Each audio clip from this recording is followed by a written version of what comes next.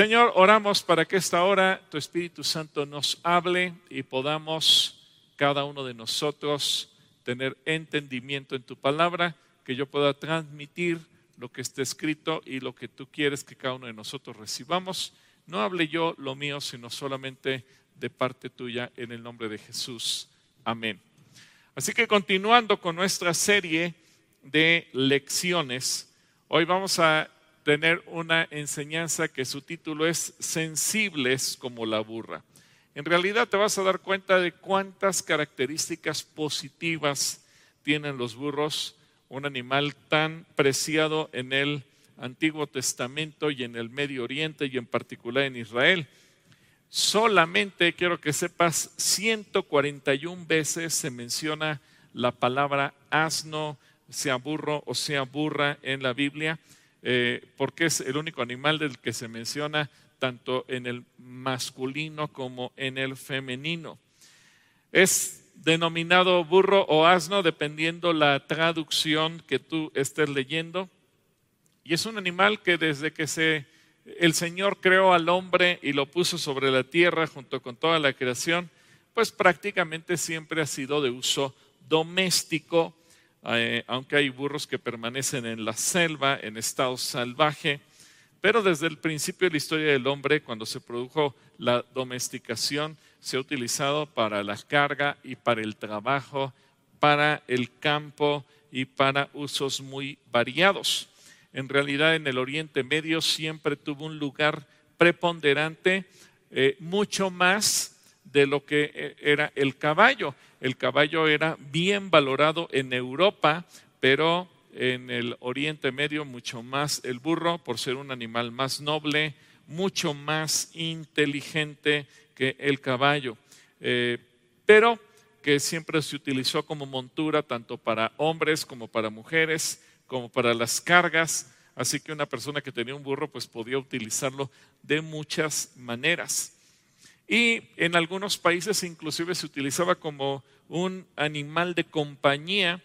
Incluso al día de hoy se utiliza muchas veces como atracción turística.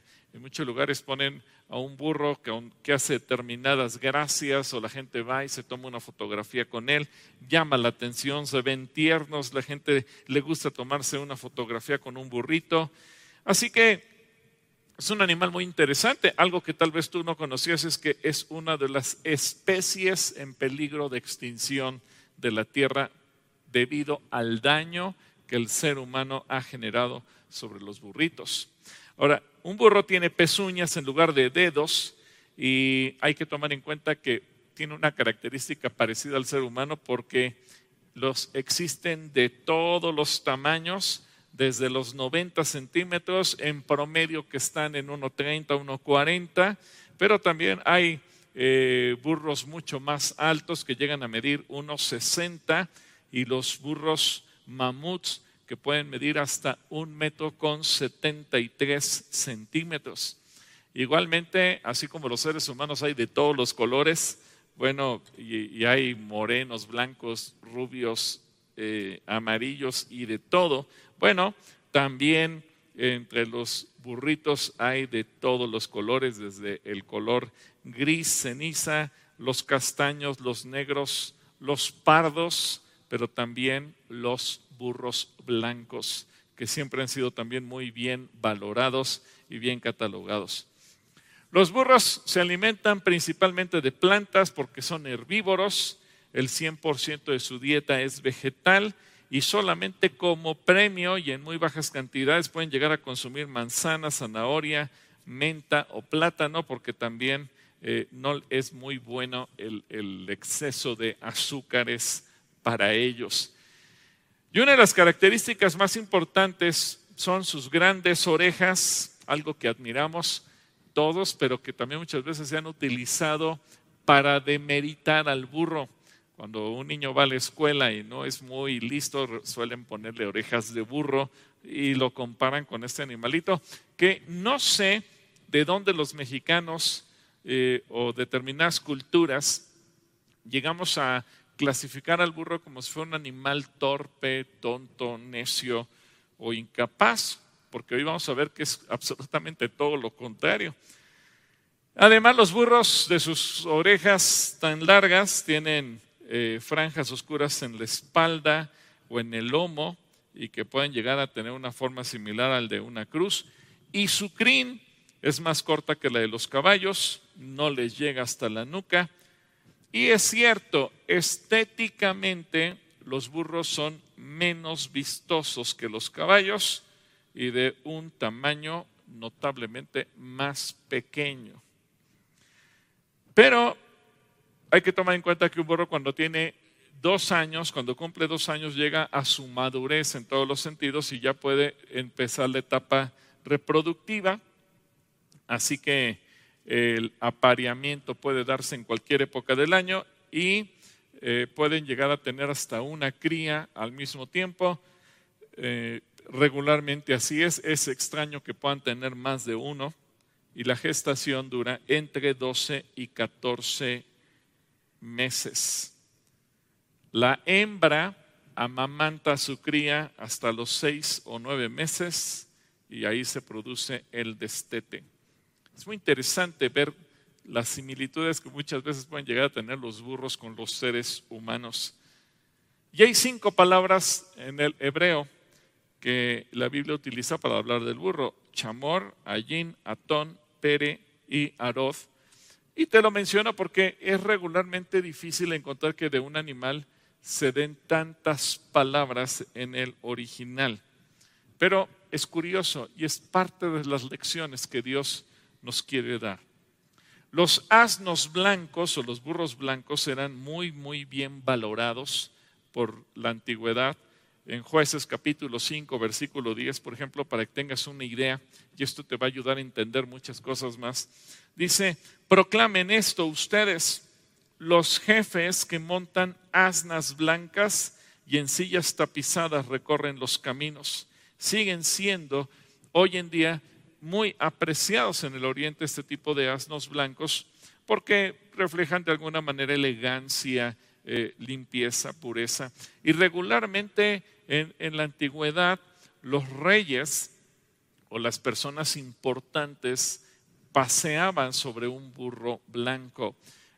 Tú recordarás tal vez que incluso Amán tuvo que hacer un recorrido con Mardoqueo, y el propio Salomón así fue coronado, y muchas veces el burro fue utilizado con estos fines. No había en aquella entonces un vehículo de lujo en donde se pudiera subir la gente, sobre todo los que tenían cargos importantes o niveles de autoridad, y recorrer la ciudad saludando a todos como hacen hoy en día los gobernantes, presidentes y reyes en todo el mundo. Pero disponían de burros y los burros blancos eran los más cotizados o los más codiciados y se utilizaban con este propósito. Así que tenían mucho simbolismo para ellos. En algunos países del mundo la carne del asno era muy apreciada como alimento, precisamente porque es un animal vegetariano o herbívoro 100%, pero para el pueblo de Israel le estaba prohibida. Era considerado como un animal inmundo. Pero hay que tomar en cuenta que en alguna época de la historia de Israel hubo tal crisis económica debido a un estado de sitio que tuvieron con los sirios, que se llegó a consumir la carne de burro pese a estar prohibida, como está escrito en 2 de Reyes capítulo 6 versículo 25, que dice: como consecuencia hubo mucha hambre en la ciudad, estuvo sitiada por tanto tiempo que la cabeza de un burro, aproximadamente 2 kilos, se vendía por casi 80 piezas de plata. Eso te da una idea de la crisis, hasta dónde llegó y qué tan cara llegó a ser la carne del burro. Bueno, hoy yo te quiero hablar de que dentro de las lecciones que la Biblia nos da de los burros, tenemos una en un sentido negativo y 5 en sentido positivo. La primera lección nos habla del hombre sin Cristo. Aquella persona que se niega a reconocer a Dios en su vida y que no quiere tener en su corazón esa relación, ese arrepentimiento y acercarse a la persona de Jesús. En Job capítulo 11, versículo 12 dice: ¿sabes cuándo el necio llegará a ser sabio? Cuando de un asno montés nazca un hombre. ¿Qué comparación tan extraordinaria pone aquí el Señor? El asno montés es indómito, es rápido, raras veces se puede domar. Es un emblema del hombre en su estado natural, sin Cristo.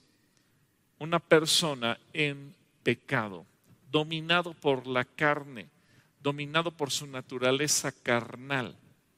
Y así es que Dios puede comparar al hombre cuando no tiene a Cristo. Ahora, yo sé que muchas veces podemos preguntar, bueno, pero ¿qué pasa? ¿Por qué Dios no tiene el poder de entrar a una persona y de transformarlo? Dios sí tiene el poder. Pero yo te recuerdo que Dios no nos hizo robots, no nos hizo computadoras. Dios no tiene un teclado para estar programando cómo quiere que tú y yo reaccionemos. Porque parte de la maravilla de la creación y el por qué nos hizo a su imagen y semejanza es que nos dio criterio, nos dio dominio propio, nos dio libre albedrío, nos dio la capacidad de decidir, nos dio voluntad propia, nos dio inteligencia. Y tú y yo podemos valorar y decidir seguir a Cristo o no seguirlo. Así que el Espíritu Santo puede entrar al corazón de una persona, puede entrar a tu corazón y hacerte ver que eres un pecador. Pero tú decides si te arrepientes o no, si aceptas la condición de pecador o la rechazas. El Espíritu Santo puede venir a tu corazón y hacerte ver que eres una persona fracasada a menos que tengas a Cristo. Pero tú eres el que va a decidir si te humillas para que Él te exalte o si te quedas con tu orgullo. El Espíritu Santo va a venir a tu vida y te va a hablar a través de la palabra y te va a hacer ver que hay una eternidad. Pero tú decides si aceptas esa eternidad o la rechazas. El Espíritu Santo va a tocar a tu corazón y te va a decir: yo quiero estar en tu vida, pero tú vas a decidir si lo aceptas o no lo aceptas. Así que Dios te respeta, Dios respeta tu voluntad, Dios respeta tu decisión. Él no te programó ni de ninguna manera se mete a ti para forzarte a cambiar de opinión como si fueras una computadora fácilmente manipulable. Dios te dio a ti, a mí y a cada uno de nosotros la capacidad de decidir. Ahora, Él nos dice que cuando estamos viviendo en pecado, somos como asnos salvajes, como asnos que no estamos domesticados. El Espíritu Santo nos puede hacer sentir mal por esa condición, pero somos nosotros los que decidimos reconocerla, arrepentirnos y cambiar, o quedarnos en la misma posición toda la vida. Así que tú decides. Esta es la primera lección que recibimos, que podríamos pensar negativa, porque ¿qué culpa tiene un asno de que Dios compare al pecador en el estado natural, sin Cristo, en el estado de peor inteligencia que pudiera tener el ser humano, y lo compare con un asno? Esta es la condición y este es el lenguaje, la lección que Dios nos quiere dar. Pero luego vienen 5 lecciones, todas ellas positivas y extraordinarias. Lecciones en donde al reflexionar en ellas pensamos: yo quisiera ser así. Así que vamos a ver cada una de ellas. Primero, el asno es símbolo de riqueza, es símbolo de trabajo, es símbolo de aquel que se esmera en hacer algo para obtener un fin. Con frecuencia en la Biblia, yo no sé si tú te has dado cuenta de ello, cuando se habla de la riqueza de algún personaje se menciona cuántos asnos tenía.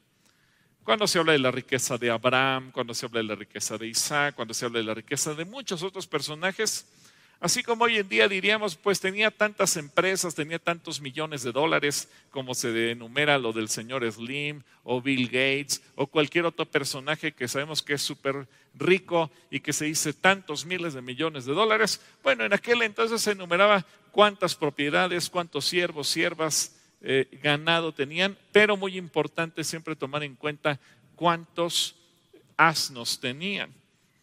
Es por una razón, el asno es resistente, ágil, fuerte, y por eso se le ha usado durante años para transportar carga, para arar la tierra, porque imagínate, es como quien tiene hoy en día una camioneta pick-up, un tractor, si está en el campo, o un tráiler que puede mover toneladas. ¿Te das cuenta lo versátil y poderoso que puede llegar a ser un asno? Por ejemplo, en Génesis 30:43, cuando se habla de la riqueza de Jacob, dice, como resultado, Jacob se hizo muy rico, con grandes rebaños de ovejas y cabras, siervos y siervas, y muchos camellos y burros. Quien tenía burros tenía poder, porque se podía mover, podía rentarlos, podía trabajar la tierra, la podía arar fácilmente y podía mover la mercancía de un lugar a otro, podía mover gente, podía mover lo que fuera. En Job capítulo 1, versículo 3, Job, uno de los hombres más ricos que existían, dice, poseía 7,000 ovejas, 3,000 camellos, 500 yuntas de bueyes y 500 burras. 500 burras. Imagínate, si una burra tiene capacidad de reproducirse cada año y tienen una vida promedio de 40 años, pues en un año podía tener él 1,000 burras o 1,000 burros. Y especifica las burras por la capacidad reproductiva, algo muy interesante. Dice que también tenía muchos sirvientes. Y luego aclara, en realidad era la persona más rica de toda aquella región. Y todos sabemos que Job pasó por un tiempo de prueba donde lo perdió todo, pero nunca renunció a su fidelidad a Dios. Así que en el capítulo 42, versículo 12 dice, así que el Señor bendijo a Job en la segunda mitad de su vida, aún más que al principio, pues ahora tenía 14,000 ovejas, 6,000 camellos, 1,000 yuntas de bueyes y 1,000 burras. Imagínate, alguien que hoy en día pensáramos tenía 1,000 tractores o 1,000 trailers o 1,000 camionetas. Increíble. Cuando una persona famosa, no sé, sobre todo deportistas, artistas que de repente empiezan a ganar dinero y cobrando contratos millonarios, ¿cómo presumen su riqueza? Pues ya no es tanto con casas, sino a veces lo primero que hacen es comprarse los automóviles más ostentosos, más caros, más lujosos y presumen andar en ellos. Ahora imagínate en aquel entonces quien podía mover tal capacidad, como dicen los contadores, sus activos de trabajo, sus inventarios eran extremadamente fuertes. ¿Por qué? Porque no eran animales de consumo, eran animales de producción. Lo que los burros producían, lo que podían hacer con ellos y todo lo que tuvieran que mover y transportar de un lugar a otro. Ellos bien podían rentarlos y obtener utilidad por ellos, o bien podían trabajar el campo. Así que eran útiles en todos los sentidos, porque a pesar de que parece un animal débil, en realidad es muy fuerte, es muy longevo. Mientras que un caballo puede vivir alrededor de 13 a 15 años, un burro puede vivir hasta 40 años. Uno de los animales más longevos. Además, un burro puede llegar a tomar sobre su lomo 150 kilos, pero puede arrastrar una carreta con hasta 350 kilos. Realmente un prodigio de animal. Ahora, fíjate bien, es un animal fuerte, símbolo de riqueza, de trabajo, de fuerza. Ahora yo te pregunto, si tú tuvieras que bendecir a un hijo, ¿Lo bendecirías para que fuera como un burro? Yo creo que no, porque intelectualmente, culturalmente, para ti y para mí, pensar en un burro es de manera despectiva. Pero fíjate que también valorado es en la Biblia, que cuando Jacob bendice a sus hijos, por ejemplo, a Judá lo bendijo comparándolo como un león. Entonces todos conocemos el león de la tribu de Judá. Y de ahí entendemos que nuestro Señor Jesucristo es el león de la tribu de Judá por ser el rey. Pero Jacob mismo, cuando bendice a Isaacar, entonces le da la bendición de asemejarlo a un burro. Y fíjate lo que dice Génesis 49, versículo 14 y 15. Isaacar es un burro robusto que descansa entre dos alforjas. Cuando vea lo bueno que es el campo y lo agradable del terreno, doblará su hombro para llevar la carga y se someterá al arduo trabajo. La semana pasada hablábamos de las hormigas y lo trabajadoras que son. Bueno, el burro no se queda atrás. Así que de Isaacar dijo que los hombres de esta tribu serían fuertes y laboriosos, hechos para el trabajo, inclinados para producir, especialmente el trabajo de la labranza. Y por eso habla del campo. Ahora fíjate qué tan inteligentes y trabajadores son. Porque a veces cuando nosotros pensamos en la gente que vive en Israel, pensamos que todos son judíos. Sí, pero no todos son descendientes de la tribu de Judá. Muchos son descendientes de otras tribus. Y fíjate la habilidad y cómo se da esta bendición en los hijos de Isaacar, que saben trabajar en el campo, que además hoy ellos hacen que produzca la tierra y le dan de comer al continente europeo. Pero lo sorprendente es que no solamente hacen trabajar la tierra, hacen trabajar la arena del desierto.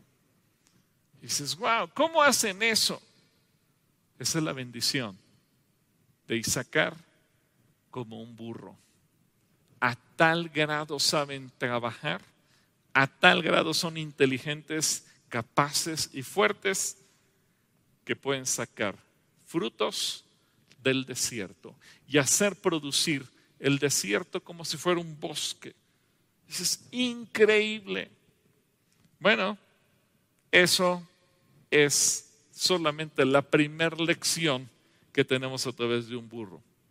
Segunda lección, la inteligencia, la gratitud y la buena memoria. Ahora quiero que vayamos viendo estas lecciones que son perfectamente aplicables a nosotros los seres humanos.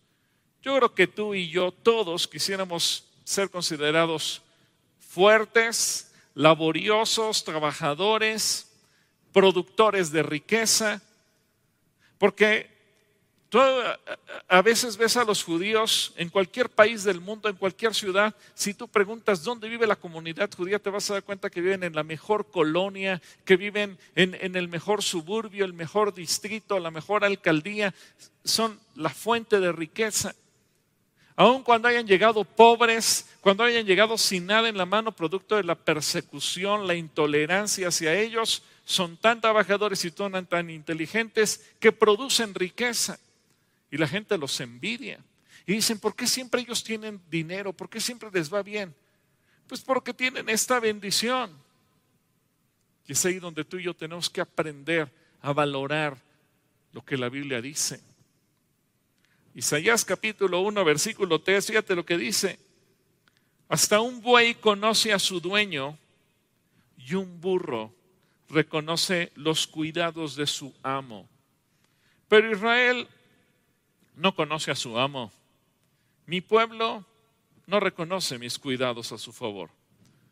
¿Cuántas veces tú como parte del pueblo de Dios no has reconocido que Dios te ama? En lugar de decirle, Señor, gracias por lo que me das, te quejas. Señor, ¿por qué a mí?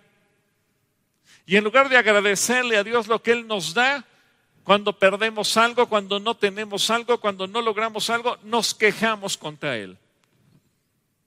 Y dice el Señor, a veces un burro es más agradecido que tú. ¿Te das cuenta de la lección?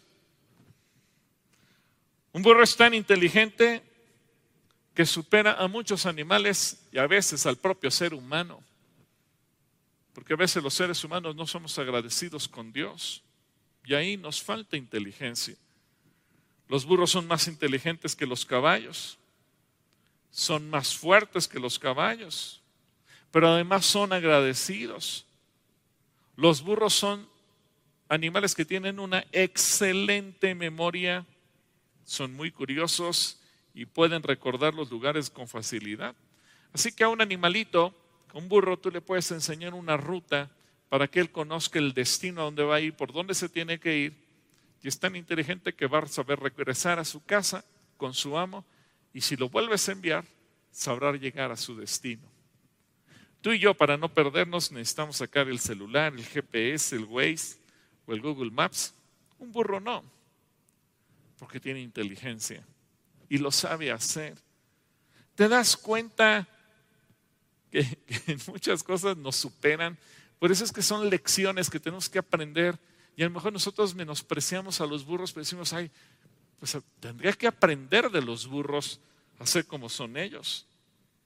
Fíjate bien, los burros tienen las grandes orejas porque se saben comunicar y pueden estar separados físicamente hasta 3 kilómetros unos de otros, pero tienen la particularidad de que a través de sus rebuznos, por eso es que ellos lo hacen con un volumen tan alto, y a lo mejor cuando tú estás cerca de un burro dices, qué molesto es escuchar rebuznar a un burro. Y a veces cuando queremos ofender a una persona porque pensamos que no es inteligente, decimos, tú no rebuznas porque no das el tono. Bueno, pero cuando un burro rebuzna se está comunicando y se pueden escuchar unos a otros hasta con 3 kilómetros de distancia. Y tienen códigos en sus formas de rebuznar, de tal manera que se pueden alertar de peligros o de señales en un momento dado. Hace unos días estaba viendo con mis hijas la película de 101 Dálmatas y cómo entre los perritos y los animales se comunican. Y uno pensaría, bueno, pues es una novela, es un cuento para niños. Lo que llama la atención es que en los burros no es ciencia ficción, no es novela, sino que ellos se saben comunicar, se saben alertar, se saben prevenir cuando ven algún peligro. Así que aprovechan sus grandes orejas y además tienen una vista y un olfato muy desarrollados, lo que les permite mantener su instinto de conservación y defenderse a sí mismos o defender a su amo. Por eso es que aún los tigres y los leones, cuando quieren cazar un león, lo piensan porque saben que son animales que en un momento dado también se saben proteger y se pueden comunicar. En tercer lugar, los burros son leales. Y este es otro golpe para cada uno de nosotros, porque muchas veces al ser humano lo que le falta desarrollar es lealtad. Sea la lealtad al cónyuge, la lealtad a los padres, la lealtad a los hijos, la lealtad a los hermanos, la lealtad a los amigos, la lealtad a la iglesia, la lealtad al Señor, la lealtad al trabajo, la lealtad en todos los niveles en donde debamos desarrollarla. Pero es el ser humano, somos traicioneros, damos la espalda, no sabemos ser leales, no sabemos cuidarnos las espaldas los unos a los otros, pero un burro es muy leal. Es una de las grandes lecciones que recibimos, porque pueden ser incluso utilizados como animales guardianes y pueden ser más feroces que un perro para defender a su amo. Cuando un perrito está alrededor de una persona y le quieren atacar, sobre todo algunas razas que consideramos de ataque como un Rottweiler o un perro policía o algún perro de ese estilo que son especialmente entrenados para defender sobre todo a sus amos o a los niños. Bueno, imagínate un burro. Un burro puede llegar a ser más feroz que cualquiera de estos animales que te acabo de mencionar porque es leal a su amo. Por eso es que eran tan codiciados también por los reyes, porque en un burro pues prácticamente se tenía todo lo que una persona pudiera desear. la elegancia, el medio de transporte, la forma de ir de un lugar a otro, pero además era como vamos a decirlo, un guardaespaldas en forma de burro porque estaba protegido. Era muy bien valorado.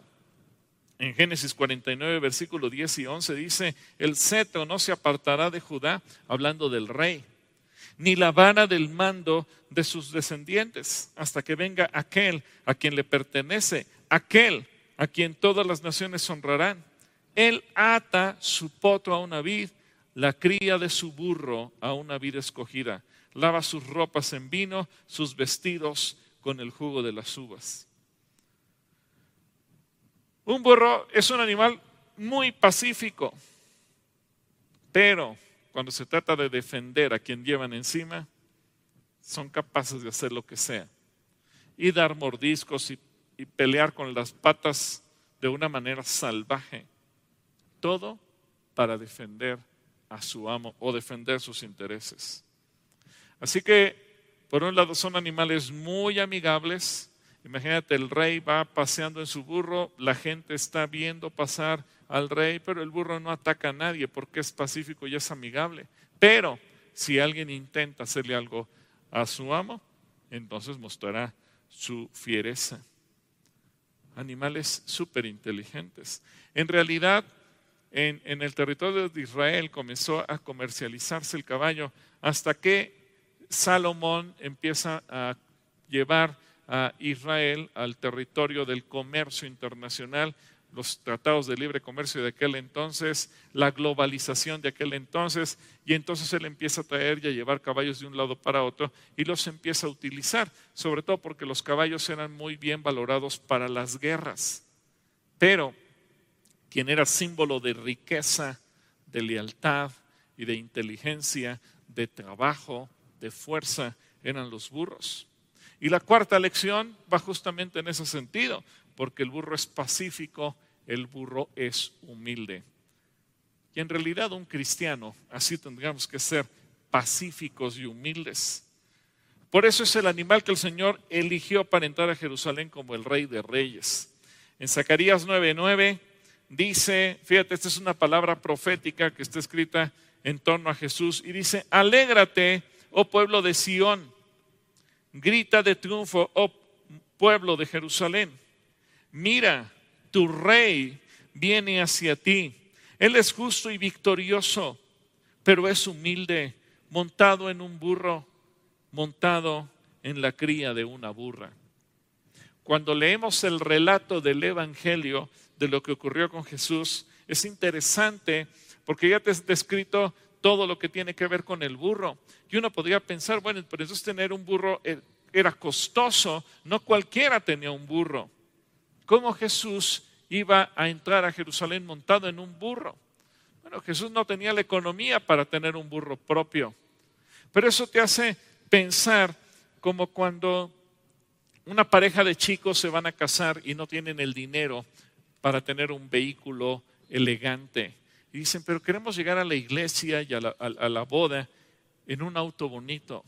Pero como ellos no tienen la economía, entonces tienen que pedirle entre sus familiares, amigos, a ver quién les puede prestar o conseguir un carro que pueda darles dignidad al momento de entrar. No pensamos en una novia que viaje en un camión o en el metro. No, se le buscará algo para moverse. Bueno, cuando Jesús va a entrar como rey, pese a que Jesús viajaba a pie de un lugar para otro de todo el territorio de Israel, veamos lo que dice el Evangelio de Mateo 21, del 1 al 9, que dice, mientras Jesús y los discípulos se acercaban a Jerusalén, llegaron a la ciudad de Betfagé, en el monte de los olivos. Jesús mandó a 2 de ellos para que se adelantaran. Vayan a la aldea que está ahí, les dijo. En cuanto entren, verán una burra atada junto con su cría. Desaten a los 2 animales y tráiganmelos. Si alguien les pregunta qué están haciendo, simplemente digan, el Señor los necesita. Entonces les permitirá llevárselos de inmediato. Esto ocurrió para que se cumpliera la profecía que decía, dile a la gente de Jerusalén, mira, tu rey viene hacia ti, es humilde y llega montado en un burro, montado en la cría de una burra. Los 2 discípulos hicieron tal como Jesús les había ordenado. Llevaron la burra y a su cría, pusieron sus prendas sobre la cría y Jesús se sentó ahí. De la multitud presente, la mayoría tendió sus prendas sobre el camino delante de él y otros cortaron ramas de los árboles y las extendieron sobre el camino.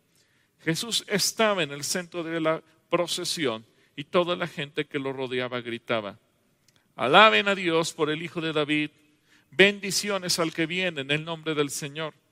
Alaben a Dios en el cielo más alto. Así que Jesús, humilde, es nuestro rey. Él tiene que entrar como entra un rey, montado en un burro. Pero Jesús no tiene el burro. Entonces Jesús lo manda a pedir prestado. ¿Por qué? Porque él no tenía los medios para hacerlo. Hoy cuando tú ves que un presidente de cualquier país se toma posesión, pues regularmente va en un auto y va saludando a todos y a lo mejor ese auto no tiene techo, entonces él va de pie saludando, etcétera, etcétera. Jesús lo hizo montado en un burro, pero Jesús no tenía la economía para tener un burro. En Juan 12, 14 y 15 dice que Jesús encontró un burrito y se montó en él. Así se cumplió la profecía que dice: no temas, pueblo de Jerusalén, mira, tu rey ya viene montado en la cría de una burra. Ahora, todo esto que hemos visto hasta este momento nos da una idea de lo valioso que era un burro y por qué era tan importante para el pueblo de Israel.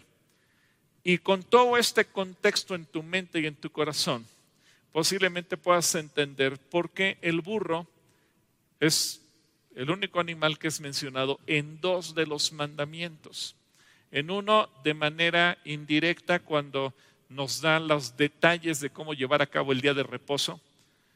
El día de reposo que habla como mandamiento que el Señor nos manda descansar nosotros, y habla de manera general de los animales y los siervos y las siervas, etcétera, etcétera. Pero de manera específica cuando aclara cómo se practica el día de descanso, habla de que se tiene que poner a descansar específicamente al burro. Pero en el 10º mandamiento, en Éxodo 20, 17, es interesante, pero fíjate lo que dice ahí: no codicies la casa de tu prójimo, no codicies la esposa de tu prójimo, ni de tu siervo, ni de tu sierva, ni su buey, ni su burro, ni ninguna otra cosa que le pertenezca. Cuando uno lee este mandamiento sin entender qué es un burro y todas las lecciones que lleva implícitas, a lo mejor uno piensa que simplemente es codiciar por codiciar algo. Cuando entiendes la valía de un burro, entonces te das cuenta de que por qué los israelitas podían codiciar el burro de otra persona. Es como codiciar el día de hoy el auto de lujo de tu vecino, o codiciar su camioneta, o codiciar si tiene un tráiler, o codiciar cualquier otra cosa que le produzca riqueza. A lo mejor son 2 campesinos y uno tiene un tractor y el otro no tiene nada. Y el que no tiene codiciará el tractor del que sí tiene. De esa magnitud se habla de la codicia de un burro. Y la 5ª lección, sin menospreciar las otras, pero creo que la 5ª es la más importante de todas. Y recapitulando, te quiero recordar, el burro es símbolo de trabajo, de riqueza, y tú y yo tenemos que ser trabajadores para generar riqueza. El burro es sinónimo y lección de inteligencia, de gratitud y de buena memoria, y tú y yo tenemos que ser inteligentes, agradecidos y con buena memoria. Los burros son leales, tú y yo tenemos que aprender a ser leales. Los burros son pacíficos y humildes, y tú y yo tenemos que ser pacíficos y humildes. Pero la 5ª lección, el burro es sensible a la presencia de Dios, y más específicamente la burra, como es el pasaje que vamos a leer ahora. Y de ahí el título de esta reflexión: sensibles como una burra. En el libro de Números, capítulo 22, versículos del 1 al 41, nos relata el momento en el que el pueblo de Israel está a punto de entrar por las llanuras de Moab. Es una multitud de 2 millones de personas o tal vez un poco más. El rey Balac, cuando los ve venir, dice: estos se van a comer todo lo que hay en mi territorio. Y les tiene miedo. Así que él ve la posibilidad de llamar a un profeta que tiene la autoridad espiritual, la autoridad moral para hablar de parte de Dios y para bendecir o para maldecir. Y obviamente Balac lo quiere contratar para maldecir al pueblo de Israel. Así que decide contratar a Balaam. Así que en el libro de Números, capítulo 22, dice: luego el pueblo de Israel viajó por las llanuras de Moab y acampó al oriente del río Jordán, frente a Jericó. Balac, hijo de Zippor, el rey moabita, había visto todo lo que los israelitas hicieron a los amorreos. Entonces, cuando el pueblo de Moab vio que los israelitas eran muchos, se aterró. El rey Moab dijo a los ancianos de Madián: esta muchedumbre devorará todo lo que está a la vista, como un buey devora el pasto en el campo. Entonces Balac, rey de Moab, envió mensajeros para llamar a Balaam, hijo de Beor, que vivía en Petor, su tierra natal, cerca del río Éufrates. Su mensaje decía, ahora hago una pausa para decirte, Balaam era un profeta que se podía comunicar directamente con Dios, hablaba con Dios, platicaba con Dios, escuchaba a Dios y hablaba de parte de Dios. Es diferente lo que hizo al final, que hizo caer en pecado el pueblo de Israel. Y yo quiero que tú lo entiendas perfectamente. No es que Balaam de origen haya sido una persona malvada. No, él era un profeta, ese era su ministerio. Él escuchaba la voz de Dios y la hablaba. Al final se torció, pero al principio él estaba en una buena condición. Y dice: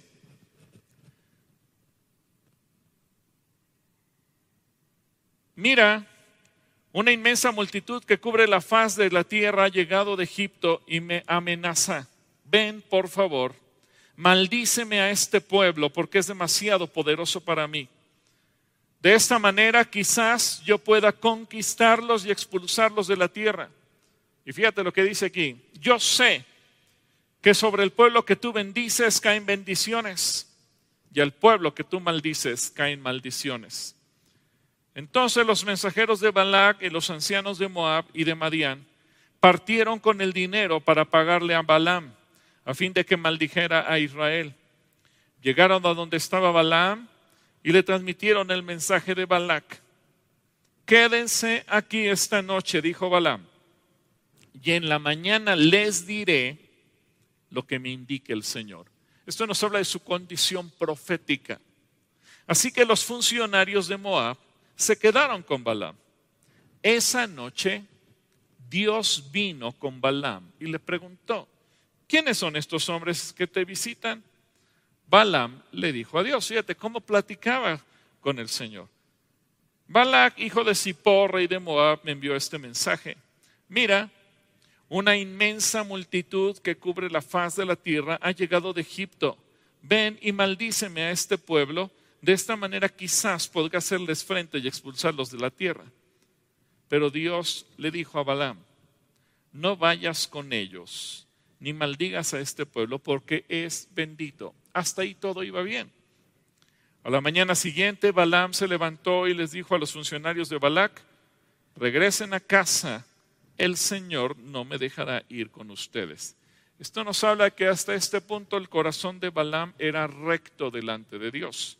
Entonces los oficiales moabitas regresaron al rey Balac y le informaron: Balaam se negó a venir con nosotros. Así que Balac intentó de nuevo.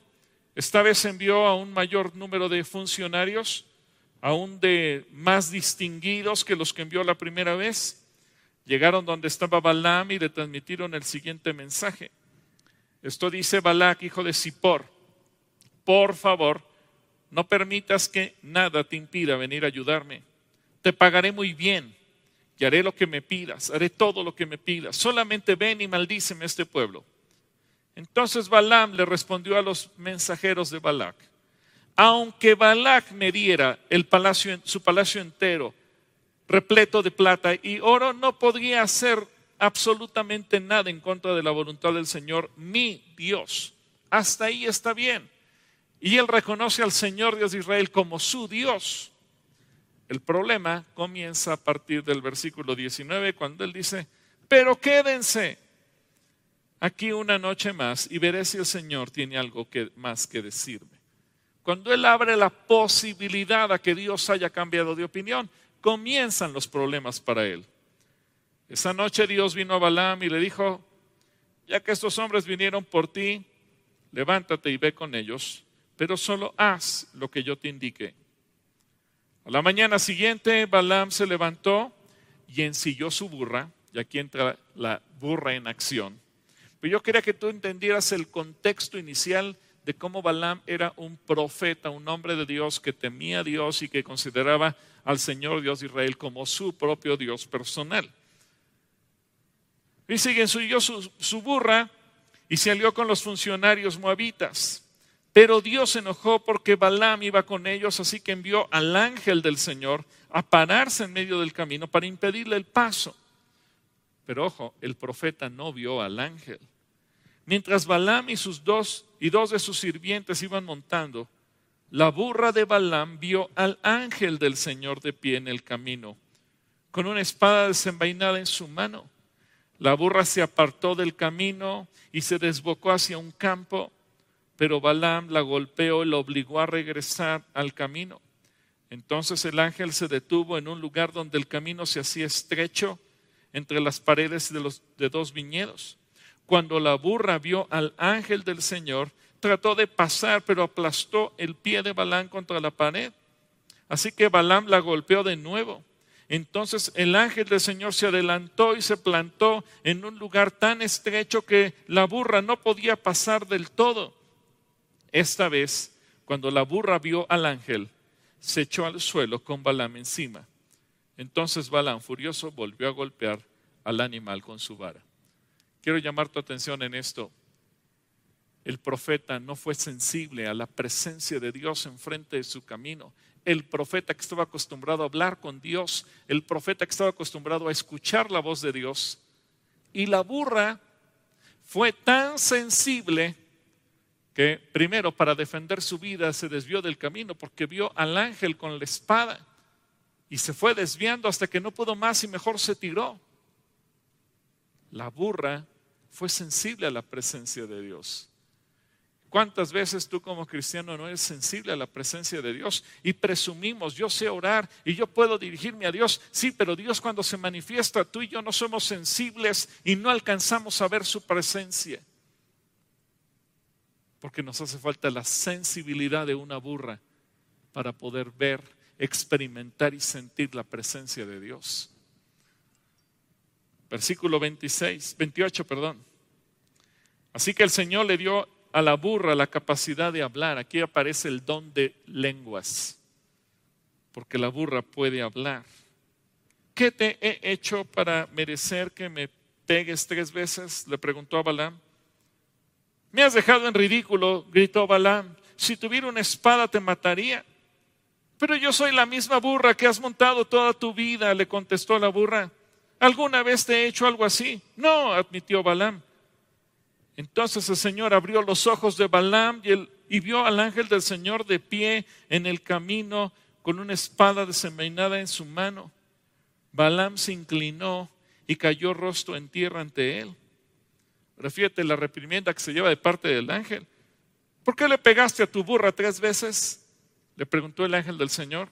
Mira, he venido a impedirte el paso porque con terquedad te me opones.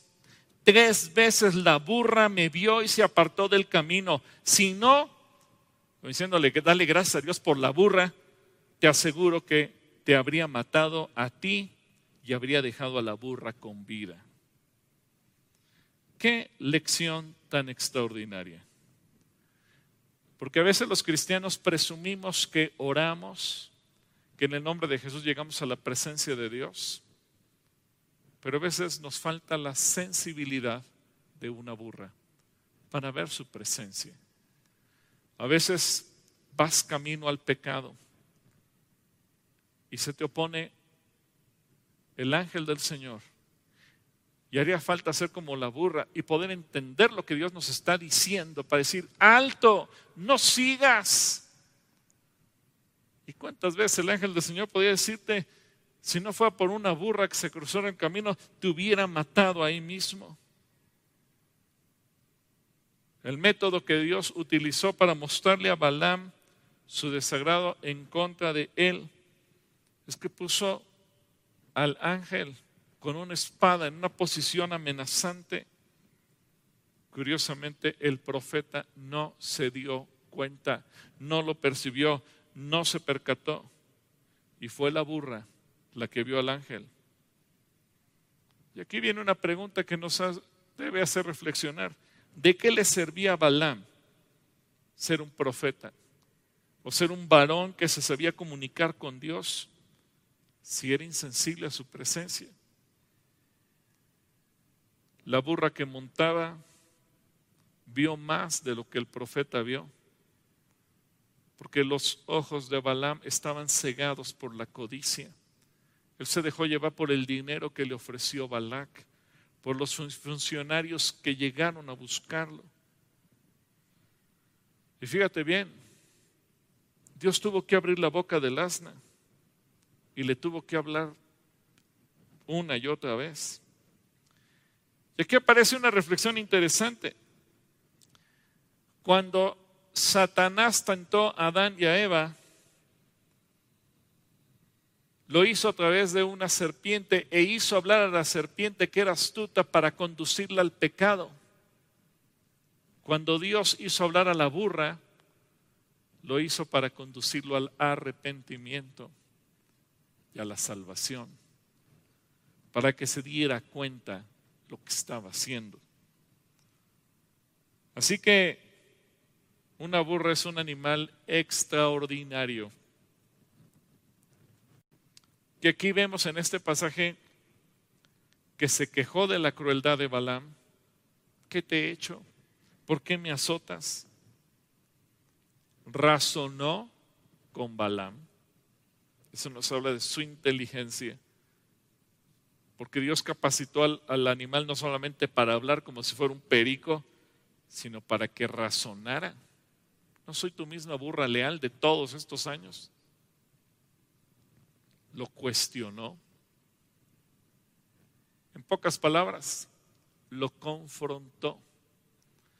Así como el profeta Natán tuvo que confrontar a David cuando pecó, ahora el profeta no tenía otro profeta que lo confrontara, pero Dios utilizó una asna para poderlo confrontar. Y ahora te pregunto a ti, ¿cuántas veces Dios ha puesto un asna en tu camino para evitar que caigas en pecado, pero tú has insistido? ¿Cuántas veces has sido más torpe que una asna, que una burrita? ¿Cuántas veces te ha faltado la humildad y la sensibilidad para ver que Dios está en tu camino? Así que yo quisiera esta tarde ya orar por ti y poder decir, Señor, yo quiero ser tan sensible, tan humilde como esta burra. Cierra tus ojos allí en tu casa. Padre, gracias por la lección, o más bien dicho, por las lecciones que nos das a través de una burra. Un animal tan sencillo, tan humilde, pero tan poderoso. Y qué mejor, Señor, que cada uno de nosotros, como parte de tu iglesia, te pudiéramos decir, Señor, quiero ser tan trabajador, tan capaz de generar riqueza como una burra. Sinónimo de fortaleza, de vigor y de trabajo y de riqueza. Quiero ser tan leal, tan inteligente, tan buen comunicador, tan dócil como lo es un burro. Señor, quiero ser tan pacífico tan humilde, pero quiero ser tan sensible que así como tú nos enseñas que una burra pudo ver tu presencia y puedo ser sensible a tu presencia, Señor, que cada uno de nosotros podamos ser sensibles a tu presencia, que podamos verte y podamos escucharte. Yo sé que muchas veces la gente se burlará de nosotros y nos dirá, ¿quién te crees? ¿Qué importa lo que la gente diga? ¿Qué importa lo que la gente piense? Señor, que nuestro corazón sea como el de esta burrita, que pueda ser sensible y dócil. Y cuando tú te hagas manifiesto en tu presencia, te podamos ver, te podamos percibir, te podamos sentir, te podamos escuchar, pero sobre todo que te podamos ser obedientes y leales, porque de eso mana la inteligencia. Padre, gracias por la lección que nos das a través de los burros. Yo sé que muchas veces los hemos menospreciado, pero hoy, Dios, hasta te podemos decir que quisiéramos ser como los burros en esas características, porque entonces eso traería crecimiento en todas las áreas de nuestra vida. En el nombre de Cristo Jesús. Amén.